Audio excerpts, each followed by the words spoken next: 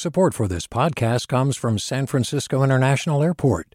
At SFO, you can discover award-winning flavors and unique shops all before takeoff. Learn more about what's at SFO at flysfo.com. Hey there, this is Brittany Luce from NPR's It's Been a Minute. KQED's podcasts like The Bay Curious, Mindshift, Right Nowish, and more all tell the stories of the Bay and beyond with reliable, human-centered journalism. They aim to inspire, make you think, entertain, and expand your understanding of the place you call home. Here's how you can support podcasting at KQED. Showing your support is easy, and you can join Brittany in supporting KQED Podcast too at donate.kqed.org/podcast. That's donate.kqed.org/podcast. From KQED.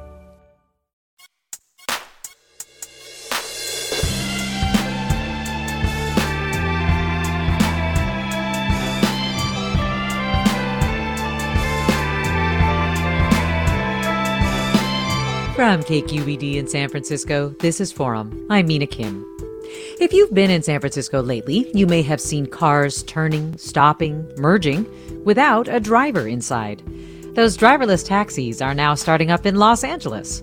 Waymo, the self-driving car company by Google, got a permit to test its taxis there last month. And Cruise, a subsidiary of General Motors, has applied to test its cars in cities across California.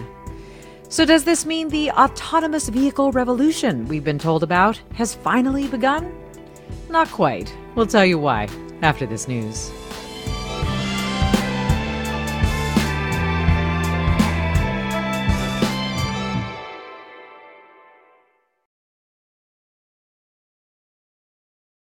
Welcome to Forum. I'm Mina Kim. More Californians will get a sense of what San Franciscans have been seeing for months now, self-driving taxis tooling around city streets as companies like Waymo and Cruise expand testing their autonomous vehicles to LA and beyond.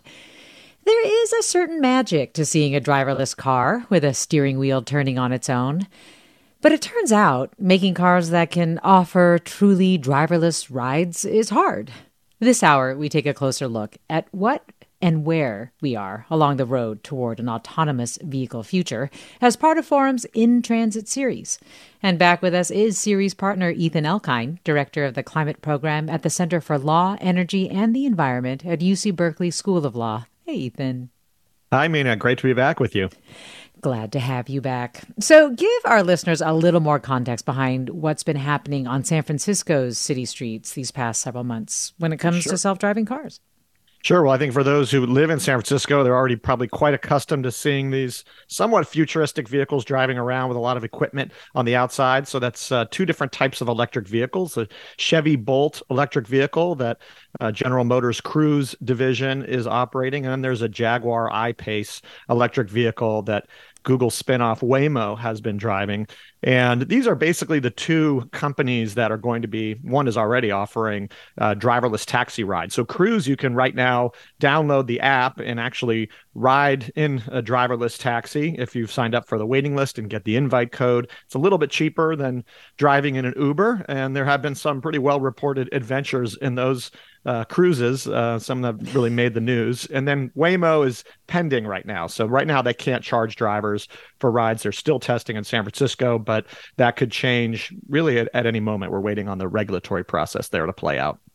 And we know that there are different levels of autonomous technology, autonomous vehicle technology. This is truly the highest level, right? No driver at all. Well, it's actually not the highest level, although in a sense, yes. So there's actually 5 levels that the Society of Automotive Engineers have determined to determine autonomous vehicle. And actually many drivers are already familiar and have at least one, if not 2 of those levels. So at level 1, you've got just basic driver assistance like accelerating, braking, and steering. And most vehicles on the road today fall into that category. Then there's level 2, which is partial automation with 2 or more automated functions like combining cruise control and automatic braking. And then you get into higher levels that really are more robotic. So level 3, the vehicle can actually drive itself in certain situations, usually on the highways. And then what Cruise and Waymo are at is actually level 4 of 5. I know this gets kind of technical, but basically at level 4, the vehicle can self-drive and doesn't require a human operator, but only in certain scenarios. So in the case of Cruise and Waymo, sometimes they do have drivers behind the wheel. Sometimes drivers have to intervene. Sometimes there's remote intervention if something goes wrong with the vehicle. But actually, it's level 5 that is a true kind of futuristic scenario of full automation in all conditions, all scenarios. You essentially don't need a steering wheel or a driver's seat for that matter. I see. You were mentioning that Waymo is still applying to charge for rides in San Francisco, but people in Phoenix, as I understand it, are able to download the Waymo app, call a car, and kind of have it operate like a taxi for them, or outside of Phoenix? That's correct. So in November of last year, the Arizona state regulators approved Waymo being able to offer rides. So they offer rides now from the Phoenix airport to destinations in town. They're also testing in some suburbs of Phoenix, like Chandler, Mesa, Tempe, Gilbert. And the difference really is just that Arizona was able to give them approval. I think they've been testing longer in Arizona, and I don't think actually it's going to be too far long now for San Francisco to come along. And actually, LA is going to be their next city that they've announced that they want to introduce. But the thing about this technology is that they have to test it within the specific environment. It's very location specific. It's not a transferable technology. If they're self-driving in one city, doesn't mean they can just pop into another. So it takes many months of testing for the companies to prove that they can do it, and also to prove to the regulators that they can do it safely. Well, I want to bring into the conversation Christopher Beale, who's an audio engineer, producer, and reporter for KQED. Christopher, thanks for coming on. Sure, glad to be here. I wanted to ask you on because I know you have ridden in a self-driving taxi before. Tell us a little bit about that experience for you and try to remember what it was like the very first time and how you felt. Oh, gosh. Well, the first time I did it was late 2021, which was really, really early. A lot of folks hadn't had a chance to even climb into a Waymo at this point. And I was working on a story for the KQED podcast, Bay Curious, and I sort of just, no one will ever give you anything you're afraid to ask for. So I just said, hey, can I get a ride? And they were like, no. And then a few weeks went by, and I guess something changed, and they were allowed to give select people rides in these vehicles as long as there was someone seated behind the wheel and a company rep with you. And it was all these hoops you had to jump through. But I got invited to this secret office of theirs in the Sunset, and they hailed a vehicle. And though it had someone in the front, I can confirm she did not touch the wheel the whole time we were in the vehicle.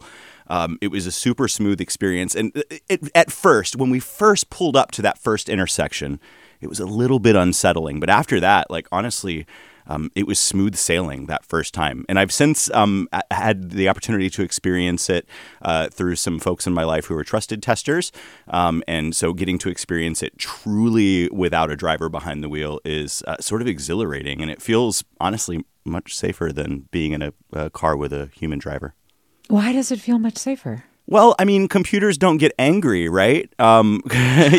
Computers aren't trying to break a speed record down a residential block, And I mean, let's be honest, we all see a lot of drivers do that here in the city specifically. So I felt good knowing that this car could see everything going on around me and was sort of giving me the safest route to where I needed to go. And I didn't have to worry about the emotions of a human driver. I kind of liked it. So then would you use them regularly when or if the app becomes available more widely? Here's the thing. Personally, I think they're really cool, but having lived in the city for a while, specifically being in the city, I'm not a big car guy. I really like, public transit that's not on the roadways. But when as an alternative to other forms of car-based transportation, absolutely. Sometimes you need a car to get to other parts of the region, and I think that Waymo's got a really cool service. I haven't had a chance to experience any of the others, but the technology feels really safe, and I would try it again for sure. Huh. Well, Christopher, thanks so much for talking with us. Of course. Thank you. Christopher Beale, audio engineer, producer, reporter for KQED. And if you want to check out his Bay Curious piece from last year, it's called You're Not Imagining It. There are more driverless cars in San Francisco now. We're talking with Ethan Elkind, director of the climate program at the Center for Law, Energy, and the Environment at UC Berkeley School of Law, about the latest when it comes to self-driving cars. And I want to invite you, our listeners, to join the conversation. Would you hail a driverless taxi? Why or why not? Have you seen one, driven, or been ridden in one, I guess, essentially, since they're self-driving. What was your experience? You can email forum@kqed.org. Find us on Twitter, Facebook, or Instagram at post@KQED Forum. And you can call us at 866-733-6786, 866-733-6786. And there is a listener who tweets something kind of similar to Christopher's point about public transportation. This listener tweets, "These cars are annoying and confusing to all other commuters' experiences. California should reinvest in public transportation instead." Ethan, so we've had these driverless cars being tested in San Francisco for months. What has the testing revealed about what driverless cars are actually doing well? Christopher seems kind of pumped on it. Yeah, well, we're getting some pretty interesting data back. So these companies have to report back to the DMV.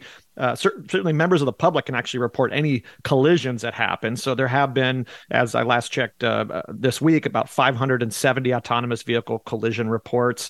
It's not clear when those have happened. But what we've seen is that these vehicles are increasing their mileage pretty dramatically. But the rates of having the human being having to intervene in the vehicles is actually going down. So that's a positive thing. Although some people are critical about the standards for how these companies have to report when there's a driver intervention. But so far it seems like they're based. No one's lost any lives. There haven't been any life-threatening or human injuries that I've seen. Although there have been a number of collisions. I mean, you can go on the DMV websites and read about some of these accidents. Some of them are just run-of-the-mill. Somebody runs into the autonomous vehicle. It's not necessarily the autonomous vehicle's fault. Sometimes the drivers of the autonomous vehicles are causing accidents. I know that just happened this month that had to be reported. So these interventions and these collisions are not always necessarily the fault of the software. But generally speaking, the technology is improving, and we're seeing some pretty positive results from a safety standpoint.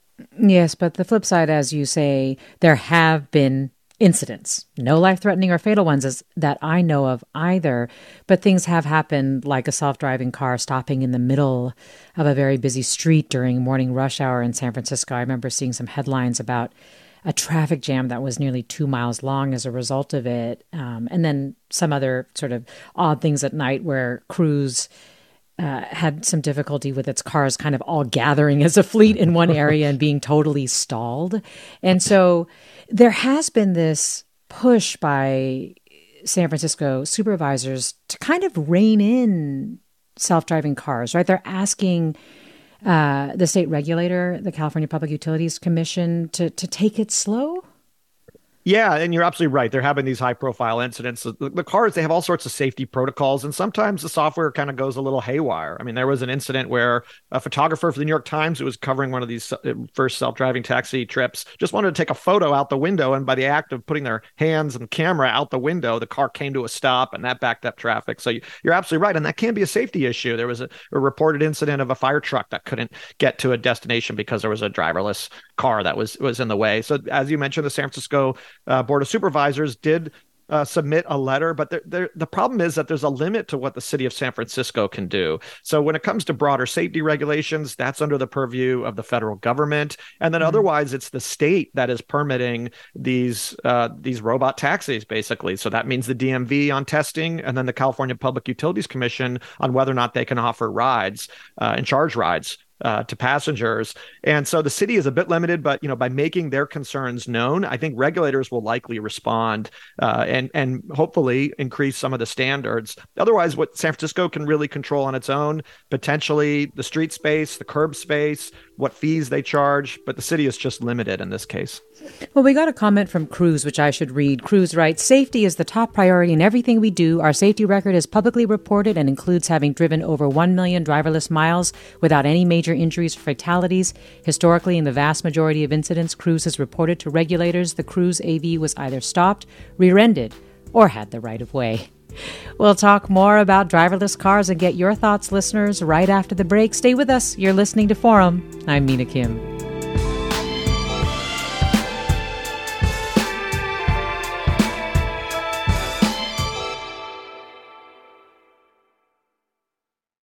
Support for Forum comes from San Francisco Opera. Set 10 years after a school shooting, the critically acclaimed opera Innocence takes us into a complex emotional journey where our understanding of innocence and guilt is constantly upended. Kaya Sariaho's ethereal score collapses the past into the present as a community of survivors grapple with how to move forward. Don't miss the highly anticipated American premiere of Innocence, June 1st through 21st. Learn more at sfopera.com. We've all got those parts of our house where the internet just won't go. Well, if you had wall-to-wall Wi-Fi from Xfinity, you could worry less about dead spots. Because with wall-to-wall Wi-Fi from Xfinity, you get fast speeds, reliable connection in every room, and power for all of your devices, even when everyone's online. That's wall-to-wall Wi-Fi only with Xfinity. Restrictions apply, not available in all areas. Actual speeds vary.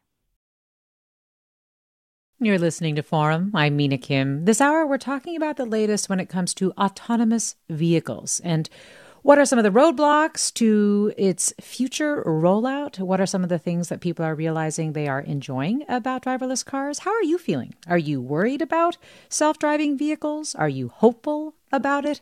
How come? Email forum@kqed.org. Find us on Twitter, Facebook, or Instagram at KQED Forum. Give us a call at 866-733-6786, 866-733-6786. I'll go to Bill in San Francisco. Hi, Bill. You're on.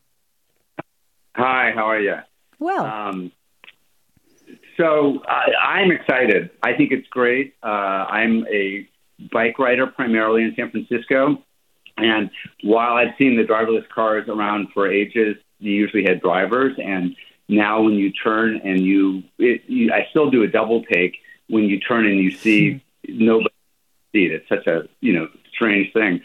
But I'm excited because as a bike rider, even if you're in a bike lane, it is so dangerous and so crazy, and people are doing so many things. Last week I was going down Valencia, and somebody pulled over to the right, and so I went around them, and then they did a U-turn into me. They just decided to do a U-turn without any signaling or anything and just, cut right into my bike. So that's the kind of thing we have with real drivers and bicycles. And so having these cars that actually are following the rules, I think is really exciting. The downside is that, I was going down Valencia just south of Cesar Chavez, and a Waymo was next to me, and it just stopped. It just stalled just right in the middle of the street, in its lane, but, just completely stuck. And, traffic had to go around it, which is also a hazard. And then during last week's storm, there were a couple of cruise cars on Nob Hill that just drove right into crime scene tape, and where there were down power wires. And thank God there was nobody in the car, but the cars just drove, two of them, right into this terrible scenario and stayed. Yeah. Bill, thanks. Yeah, for giving us sort of a good all-around picture of what your experience has been with them, and especially also as a cyclist. For example, another listener writes, how do other street users signal their travel intentions to autonomous vehicles? With human drivers, there are hand signals, eye contact, and so forth. If a cyclist wants to make a turn or a pedestrian wants to cross, how does that work with autonomous vehicles? Bill, I don't know if you're still there, but just really quick, have you had a moment where you had wanted to signal an intention to a driverless car? That's a great question. I have not interacted in that. I mean, I do signal, but often when it's behind me, so I don't know how it's registering. But they haven't, run into me yet. So I think that's a good sign. Yeah. I'm glad to hear that, Bill. Yeah.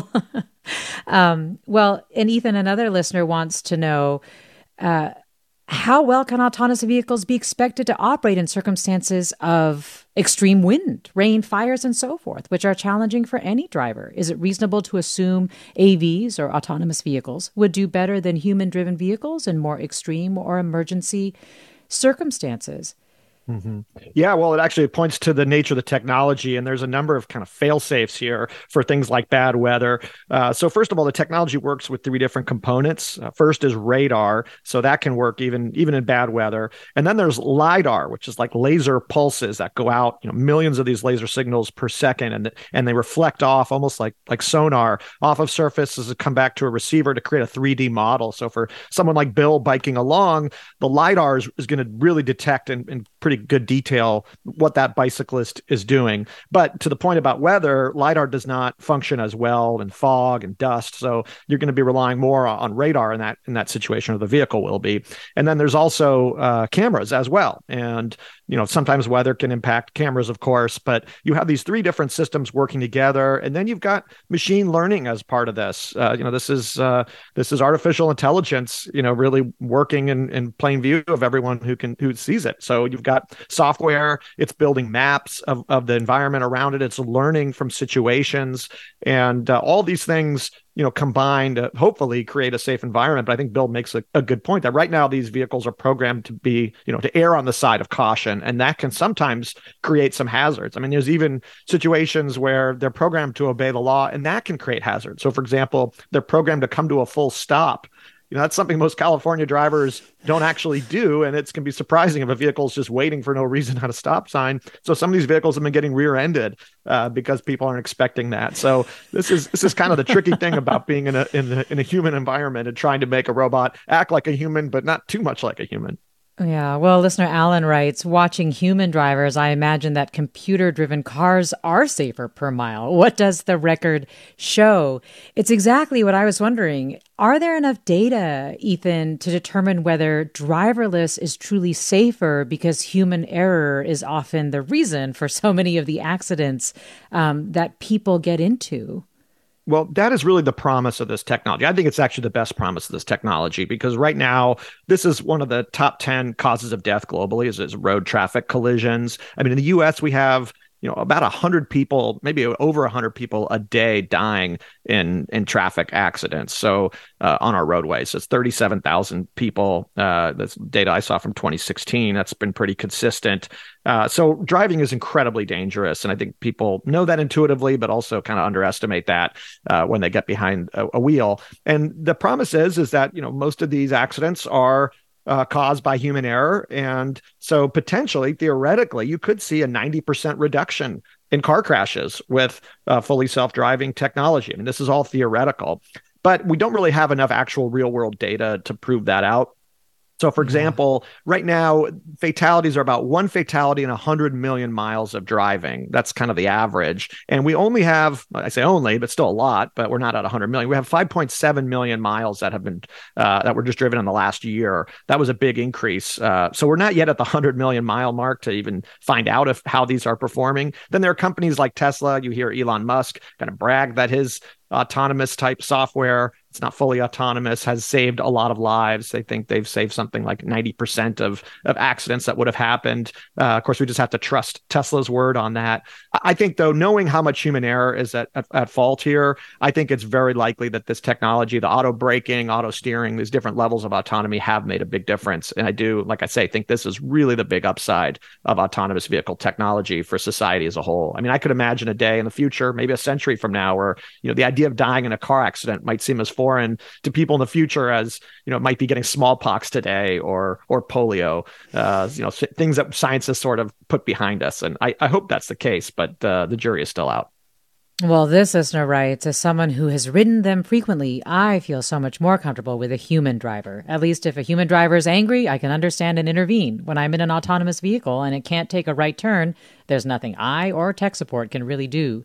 These will entirely be a net negative, both in the replacement of already precarious jobs, as well as putting the responsibility on private companies to be honest about their safety. Let me go to caller Lauren in Los Gatos. Lauren, you're on. What would you like to say? Hi, thanks for taking my call. First of all, I want to say I'm really excited about the prospect of self-driving cars. I hope that maybe someday into the future, my future grandchildren, my kids will be able to send them off to school without having to do like the daily drives, the after-school activities, driving to work, all of that. It would just be fantastic, such a time saver.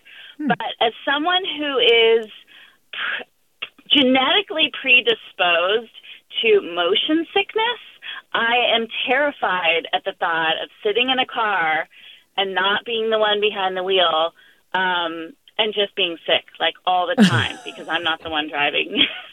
Wow. Well, Lauren, thanks for raising that. There's so many things to think about, I guess, and so many concerns on people's minds when you just think about how much of our lives are spent in vehicles. Well, no matter what, it sounds like, Ethan, where there is some real energy and progress around self-driving vehicles is in the taxi industry. Or in taxis generally, I guess, operating as taxis. But the other, as I understand it, is with trucks. Can you just talk a little bit about why trucks are also an area where the rollout seems to be a little faster?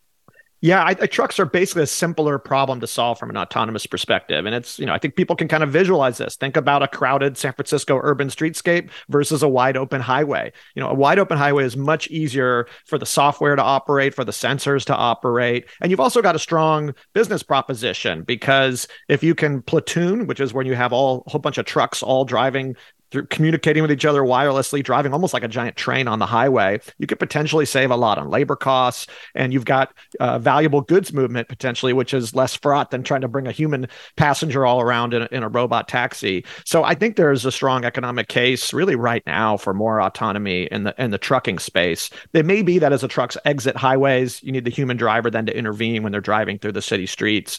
But just on the highways themselves, I think it's a lot simpler environment. It's going to be a lot easier to scale that software faster than the passenger model in crowded urban settings. Well, for some perspective on how truck drivers are feeling about it, Trish Blinstrub is with us, political director for Teamsters Joint Council 7. Trish, thanks so much for being with us. Glad to be here. Thank you for having me. So tell us what you have heard from the truck drivers you represent about self-driving trucks. What are their questions? What are their worries? So we represent a lot of truck drivers throughout the nation. I mean, the Teamsters aren't new to technology, right? Because if we were, we'd still be driving horses, as our logo is. But they've adapted throughout the centuries to driving trucks. One of their biggest concerns is truck driving is a huge job market, right? There's hundreds of thousands of truck drivers throughout the nation, and they take their jobs very seriously. They go through extensive trainings on how to be safe and how to do things. And they've also adapted to new technology that goes in their truck that helps both them and the people and the public. Are they worried about losing their jobs? Of course, right? It's not just a job. It's a person who loves driving trucks, but it's also their family, right? We have a lot of truck drivers who are able to support their whole family, their kids, their wives, or their husbands, and send them to school. They're part of our community. And they don't just drive the truck. They can see things, right? So if you're on the road, one of our truck drivers talked about how he knows he can predict an accident that's about to happen right in front of him because he can tell people's habits, right? Someone's eating a burrito or putting on makeup and they're swerving in the road. They're able to identify that. And if they do see a crash, they do what an autonomous vehicle, quite frankly, will never be able to do, which is they usually slow down traffic, pull their rigs so they can close some of the lanes so those people don't get hit, right? There's a whole human aspect that autonomous vehicles just aren't going to have that a human driver is going to have. But yeah, so they're very, very worried. There is a bill, California's AB 316, that is trying to do a couple of things. One is to try to keep that human element that you're describing as part of it, but also trying to make it so that truck drivers don't lose their jobs. Do you want to talk about that bill a little bit? Yep. So the Teamsters are working with two different authors, Cecilia Aguilar-Curry and Assemblymember Lackey. It's a bipartisan bill.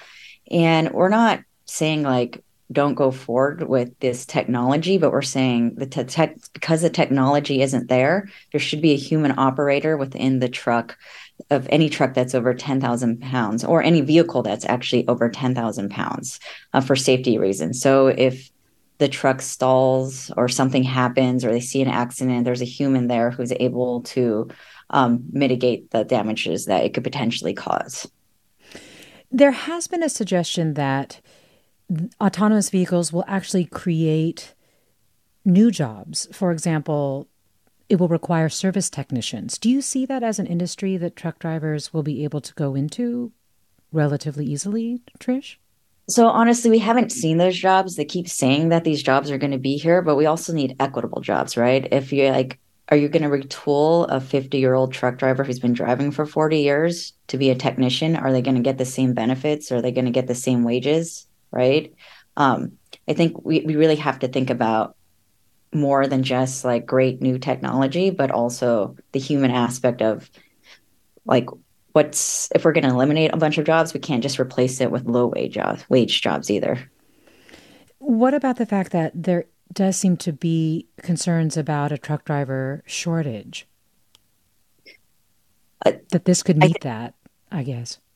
I mean, I think the truck driver shortage is partially because there's been a lot of deregulation, right? It's been hard because DMV has made it very hard for our truck drivers to get their license, their Class A license. I think there's very few locations in California that actually have the ability to do it. I've heard some of our drivers say they go to a DMV, they take all these tests and they're like, oh, we actually aren't licensed to give that to you. You're going to have to go to this other location that's maybe like 50 or 60 miles away. And also it takes months to be able to get there. So we've even had to negotiate with some of our employers how it's so restrictive on time, right? It's just taking too long. I see. So there is demand, you're saying, for them. It's just there are regulatory issues and other things that are stopping people from being able to get to these jobs easily. Yes. Well, Trish, any final thoughts before I let you go? No, just that, like technology is great, but we also have to be smart about technology and the human aspect of the technology. Like we need to be able, like technology that helps create like safer, help the public be safe is great. But also we need to take into consideration that we have to be able to replace these jobs. We have to be able to replace them with good jobs, right? We need to be able to have part of this community effort on this topic. Trish Blinstrub, Political Director of Teamsters Joint Council 7. Trish Blinstrub, thank you so much. Let me go to caller Barry in San Francisco next. Hi, Barry. You're on. Hello. Yes, I'm with the San Francisco Taxi Workers Alliance, and I'd have to say that calling them taxis really is a misnomer because the role of a taxi in San Francisco is a highly regulated industry that is allowed to use special lanes, make special turns, and also have special zones where we wait for passengers.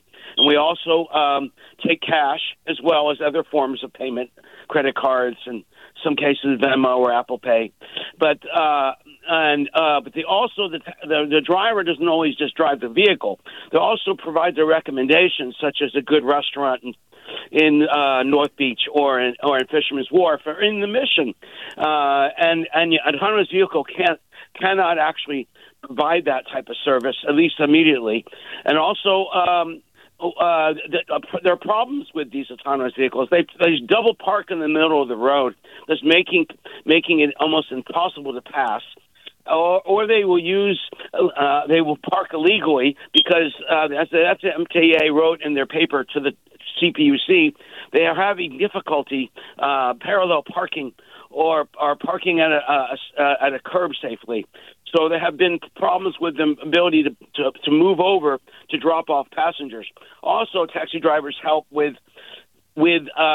groceries or with a walker or with a foldable wheelchair or with baggage. You can't really always find that with an autonomous vehicle because obviously there's nobody there to help them with those particular types of services that taxi drivers do. Yeah, and we are, Well, so, Barry, I really appreciate you reminding us of that and appreciate the call and you laying all of those things out because, Ethan, let's be real, the taxi industry has really been walloped by so many things. One of the things, of course, being Uber and Lyft, for example, but they're even looking at autonomous vehicles. So it just feels like it's going to be a tough road for them. Yeah, well, I think both Barry and Trish point to the human costs of this transition, and it's something that we have to balance out, right? Like there's going to be a human dimension that we lose, and then there's a question of what benefits we get. Is this cheaper? Is this safer? So that's something that ultimately society has to make. We're talking autonomous vehicles as part of our In Transit series. More after the break. Stay with us. Support for Forum comes from San Francisco Opera. Set 10 years after a school shooting, the critically acclaimed opera Innocence takes us into a complex emotional journey where our understanding of innocence and guilt is constantly upended. Kaya Sariaho's ethereal score collapses the past into the present as a community of survivors grapple with how to move forward. Don't miss the highly anticipated American premiere of Innocence, June 1st through 21st. Learn more at sfopera.com. We've all got those parts of our house where the internet just won't go. Well, if you had wall-to-wall Wi-Fi from Xfinity, you could worry less about dead spots. Because with wall-to-wall Wi-Fi from Xfinity, you get fast speeds, reliable connection in every room, and power for all of your devices, even when everyone's online. That's wall-to-wall Wi-Fi only with Xfinity. Restrictions apply, not available in all areas. Actual speeds vary. Welcome back to Forum. I'm Mina Kim. As part of our In Transit series, we're talking about autonomous vehicles, their implications for trucks, taxis, our roads, and what is driving their future, and when is that future that we've been told about, where autonomous vehicles will be a norm was supposedly just around the corner 10 years ago, still hasn't arrived yet. We're also looking at some of the roadblocks to why that has not happened. You, our listeners, are weighing in about whether or not you would hail a driverless taxi, whether you're worried about autonomous vehicles or whether you're hopeful about them. If you've had experiences riding in, seeing, interacting in one way or the other with a driverless car, what was that like? 866-733-6786. You can email forum@kqed.org or post on Twitter, Facebook, or Instagram @KQED Forum. Mishi in San Francisco, you're on the line. Join us. What would you like to say?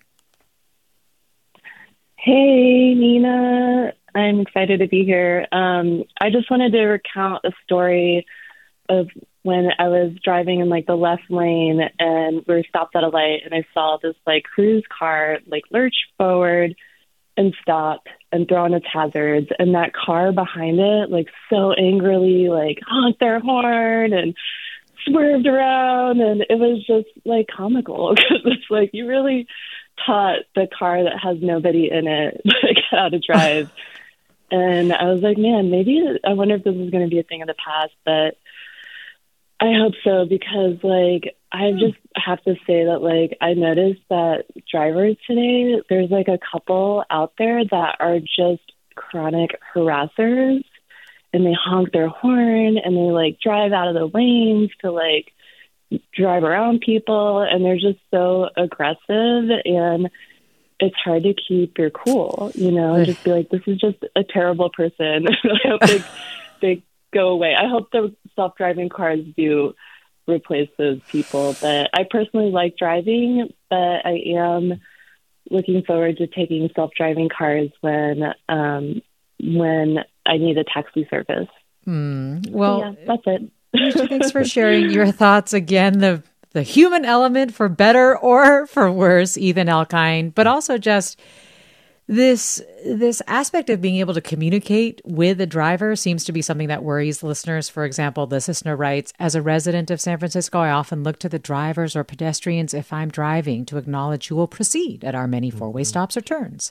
That cannot be done if there is no driver. Will there be more injuries as these vehicles increase? As it is now, most of us just give way to the many driverless cars because one does not know what those cars will do.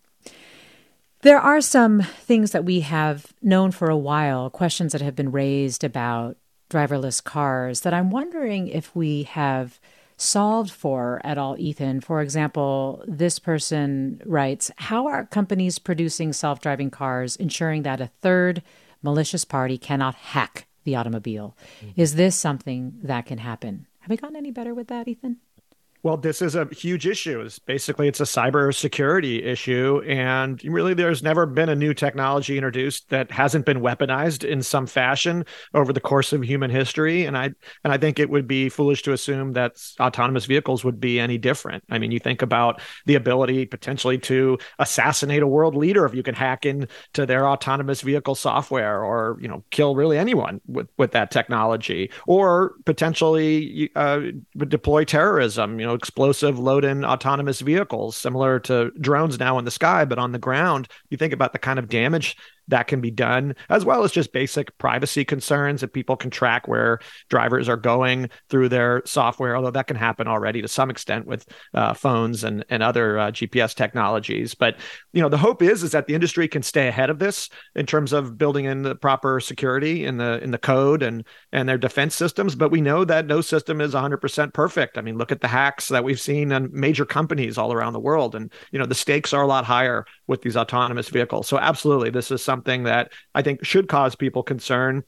I don't know if it means that we're not going to want to introduce the technology. We're comfortable with the amount of damage that happens from cars as it is because we enjoy the benefits of driving. Many people do. I mean, think of airplanes, for example. I mean, we're comfortable with a certain level of airplane crashes and incidents because by and large, they're mostly safe and the convenience outweighs the perceived risk. So I don't think autonomous vehicles will be any different, but absolutely the cybersecurity issue is a big one and something that, we have to hope regulators and the companies themselves are always going to be one step ahead on. Yes, and as you also raised the privacy issue of being surveilled. Well, Levi writes, driverless cars need drivers. Computer eyes aren't the same as human eyes. Good drivers anticipate real-life situations. Besides, if you ever got into a real accident, who's going to help you? A driver, Good Samaritan, or a computer?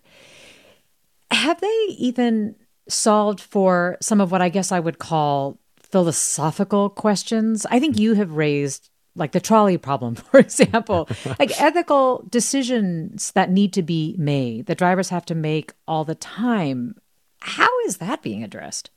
Yeah, I remember this as a sort of hypothetical in my intro to philosophy class, and never realized that it would actually become a real problem. Trolley's going down the track and you've got, a baby on one side and a couple of adults on the other. Which way does the trolley go? Who does it take out? And these are, utilitarian questions to some extent. We want to program these vehicles to do the least amount of harm, but there are some cultural questions there. Like, for example, I've seen some surveys that in countries like China, Japan, they might actually value the life of an older person more than a younger person. Whereas in the United States, we would want to preserve the life of a younger person. So there are some cultural questions here that would inform this sort of utilitarian approach. But ultimately, what the companies are going to do is just respond to what society tells them. The regulators are going to tell them, here's a choice you have to make in these scenarios. And the car companies will just go ahead and do it. I think there may be some more interesting edge cases. Like, for example, I mentioned earlier that these are machine learning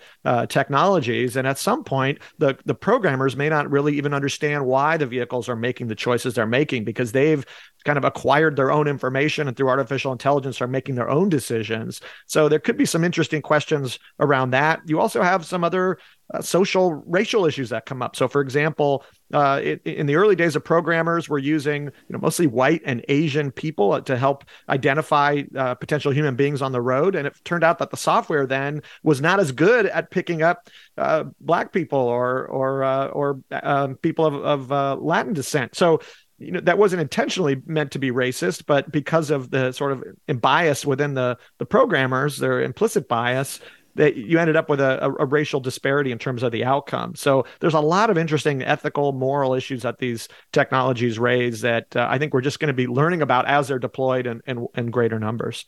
And again, we're talking with Ethan Elkind, Director of the Climate Program at the Center for Law, Energy, and the Environment at UC Berkeley School of Law, host of the podcast Climate Break. And we're talking with you, our listeners. Let me go to Eli next. Hi, Eli, you are on. Hi, can you hear me? I can. Okay, I'm actually driving in a semi-autonomous car right now because most of the newer cars have some sort of drive assist. And It's just, there's no question it's safer. I kind of agree with having a driver behind the car, but, these cars, whether they're the new Teslas or mine's a Volvo, they keep the proper distance between the cars in front of you. It saved me I don't even know how many times stopping when I didn't see something coming. And, the data shows people are terrible drivers. I think that like 99% or so of all auto accidents have to be human error. So, I don't think there's a question there. But I do have a question. I was on Steiner the other day, and I saw one of the Waymo cars come to a stop sign, and there was a cop car adjacent to it, and both the cops were staring at it with their mouths open. And I was wondering if they're thinking, like, how do I pull this thing over if there's a problem? Because I don't know if I missed that or if that's been talked about. But then also to go off of what the last girl was saying, also from a safety perspective, cars, I think, are the only thing threatening on a mass level that could be compared to something like guns. And we've had, many incidents over the last recent years of people plowing into crowds, even one that was going around San Francisco picking people off of corners. And, something like that wouldn't be able to happen if the driver wasn't in control. So, I think the benefits far outweigh the risk, and the technology is just going to get better. So everybody's complaint right now about cars stalling and making the wrong moves, even my car, I don't do fully autonomous because I want to have a little control because there are glitches and things, but that will figure itself out. Well, Eli, thanks for the comment and also the question. Ethan, just in terms of, I don't know what a cop would do if they wanted to pull one over, but I guess what it really gets to is the broader, and maybe you can just say a little bit more about how these cars are controlled and who you can turn to if you need a human person who is interacting with this vehicle or the fleet of vehicles, who you can turn to. Yeah, that's why the Waymo crews are not considered level 5 fully autonomous. So there are people standing by to intervene. They'll actually drive out if necessary to get to the car. It sort of defeats the purpose of driverless vehicles, but they have that backstop there if something happens, like a cop pulling over an autonomous vehicle. And I think, a lot of your listeners have raised this point about, is it safer with a human? And I think, we have a lot of examples of where it's much unsafer to have a human being behind the wheel. And you think about the access for people with disabilities, people who are visually impaired, who might be able to have access to it. And then you think about the potential safety problems if somebody's drunk behind the wheel or on drugs in some capacity or has a seizure or falls asleep. There's a lot of scenarios where we see terrible accidents resulting because of impaired drivers. So I think some of this is going to be just ultimately socializing this technology. The technology has to improve, but society has to become more comfortable and get these basic questions addressed as they see this technology deployed at a greater scale. Well, this listener writes, get them off the road. Waymo crews and the whole lot of them. Put all that money into making public transit better. The dangers these driverless vehicles pose is not worth any questionably positive contribution they may provide. Another listener writes, we shouldn't start doing anything new that adds carbon and pollution to the air. Will all driverless cars and trucks be electric or hydrogen? Mm-hmm. Yeah, that's a really important point. The environmental impacts are really kind of up for grabs right now. You could imagine a scenario where, environmentally speaking, this technology is an absolute win for carbon emissions. If autonomy is paired with carpooling, shared rides, and with zero emission, like electric type vehicles. If that happens, then you could imagine that these really could enhance existing public transit. They could decrease car ownership. They could even potentially decrease the amount of miles driven if they're shared rides. Imagine if you didn't have to actually own your own car, but you had essentially an Uber or Lyft, but an autonomous vehicle on demand, all electric, taking you exactly where you need to go. You don't have to pay for fuel or for parking on the other end. And having fewer vehicles produced also means less energy inputs and sort of overall mining to provide for those vehicles. So that's a sort of best case, but it really depends on the policy choices that we make. Because if we don't put in policy choices that would encourage that kind of zero emission shared type driving with autonomous vehicles,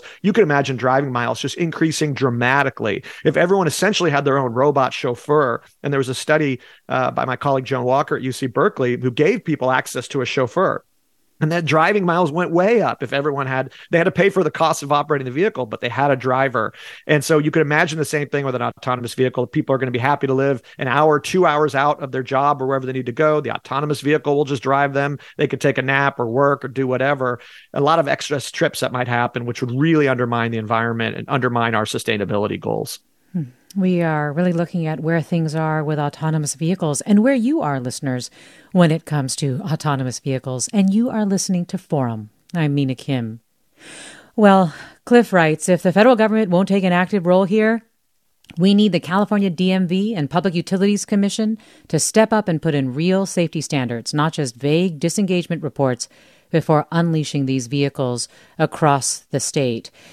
Rick writes, I hope to live long enough that I can't drive safely. Having had the fight with my elderly parents to take their keys away, I hope I recognize when I reach the point when I need to stop driving. Self-driving cars will increase the ability of the otherwise functional elderly to age at home, particularly in non-urban areas where there aren't convenience stores or alternative transportation services. Ethan, I do want to just take a moment to think about what the promise of autonomous vehicles has been. Rick is kind of reminding me of that there is this sort of dream vision that people have for how driverless cars will improve our lives. Just remind me a little bit of the outlines of that vision. Yeah, and this was the big vision when Google first announced their kind of breakthrough 10 years ago. This is really what got people excited. This idea that we have greater access to places, easier mobility, that's cheaper, that these cars basically can give you a sense of freedom. You don't have to be stuck behind the wheel, grimacing in traffic because you have your robot chauffeur taking you around. It could potentially free up more space for cars as well. I mean, imagine if all these vehicles could communicate with each other and essentially tailgate in a platooning way on the freeway. It's almost like doubling our existing road capacity if you got rid of that tailgate space because the vehicles are platooning together. And also definitely access for those who are impaired in some way and can't drive. So those are all the upsides, as well as the safety benefits, getting rid of all that driver error and death and destruction that happens. I think the analogy from the caller to guns is very apt. It's on par with gun deaths in this country, the amount of driving deaths. So that really is the promise, and potentially there's environmental benefits as well, the reduced car ownership that I was talking about and reduced driving. But there is a dystopia as well. So, it really matters what policy choices we make. That will ultimately determine the future of how this technology is deployed. Yes. And I guess one of the things that it feels like in talking with you and in preparing for this show, that this idea of the driverless future, I think in 2015, 2016, they were saying it would just be a couple of years away, that we're really learning that it is a far more complicated process than maybe we anticipated for this space, and that progress on it will actually be quite incremental. Yeah, absolutely. There were predictions that by 2020, you would see autonomous vehicles everywhere. That obviously has not borne out, although we're seeing this incremental, gradual progress. So I think we're probably a couple decades out. I mean, technology can always change. Some of this is going to depend on policy. You hear some people say the technology is already here now. It's just that the regulations haven't caught up. As I mentioned earlier, I think on the trucking side, we're going to see that much sooner, maybe in the next 5 or 10 years. So it does depend on policy. It does depend on technological innovation, but it is turning out to be much more complicated than expected. This is part of why some people are really doubtful about the business model of self-driving taxis, for example, that the software costs, the challenge of scaling up in each new environment is essentially going to negate any savings you might have made from not having a driver behind the wheel. I think ultimately, very wealthy people are going to be able to pay for fully self-driving vehicles in their cars. Tesla drivers have access to higher levels of automation now if they're willing to pay. I think it's $12,000 now. So we're going to start seeing it more widely distributed, but it's going to be much more incremental. And I should also mention, there are those package delivery robots that you see on the sidewalks too. So autonomy is definitely coming. It's just not happening quite as fast as people maybe originally predicted a decade or so ago. Yes. And in the meantime, as we've been saying, LA will get to experience this, or the LA area. And it sounds like Cruise is applying for this also to be in cities beyond San Francisco and Los Angeles as well. A couple of final thoughts. Catherine writes, I worked at an autonomous trucking company for years. The technologies we employed have incredible potential to make the road safer for all drivers. That said, I question why we as a society are throwing hundreds of millions of dollars at keeping cars on the road rather than investing in an effective and efficient public transportation system. And writes, why is the technology aimed at replacing humans rather than making humans better and less error-prone? Technology can do things humans can't, but humans can do things technology can't and won't be able to reasonably do. Why isn't technology focused on making humans ever better rather than replacing us. Well, thank you, listeners, for sharing your thoughts and your experiences with autonomous vehicles. And Ethan Elkind, thank you so much, as always, for putting it in context and sharing your expertise. Yeah, my pleasure. Thank you, Mina.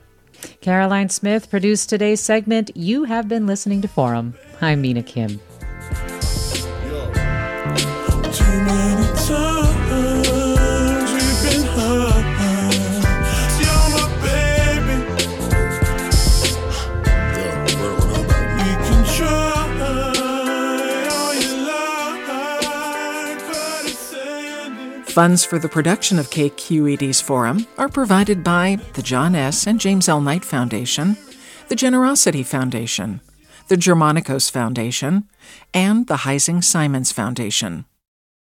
Support for Forum comes from San Francisco Opera. Set 10 years after a school shooting, the critically acclaimed opera Innocence takes us into a complex emotional journey where our understanding of innocence and guilt is constantly upended.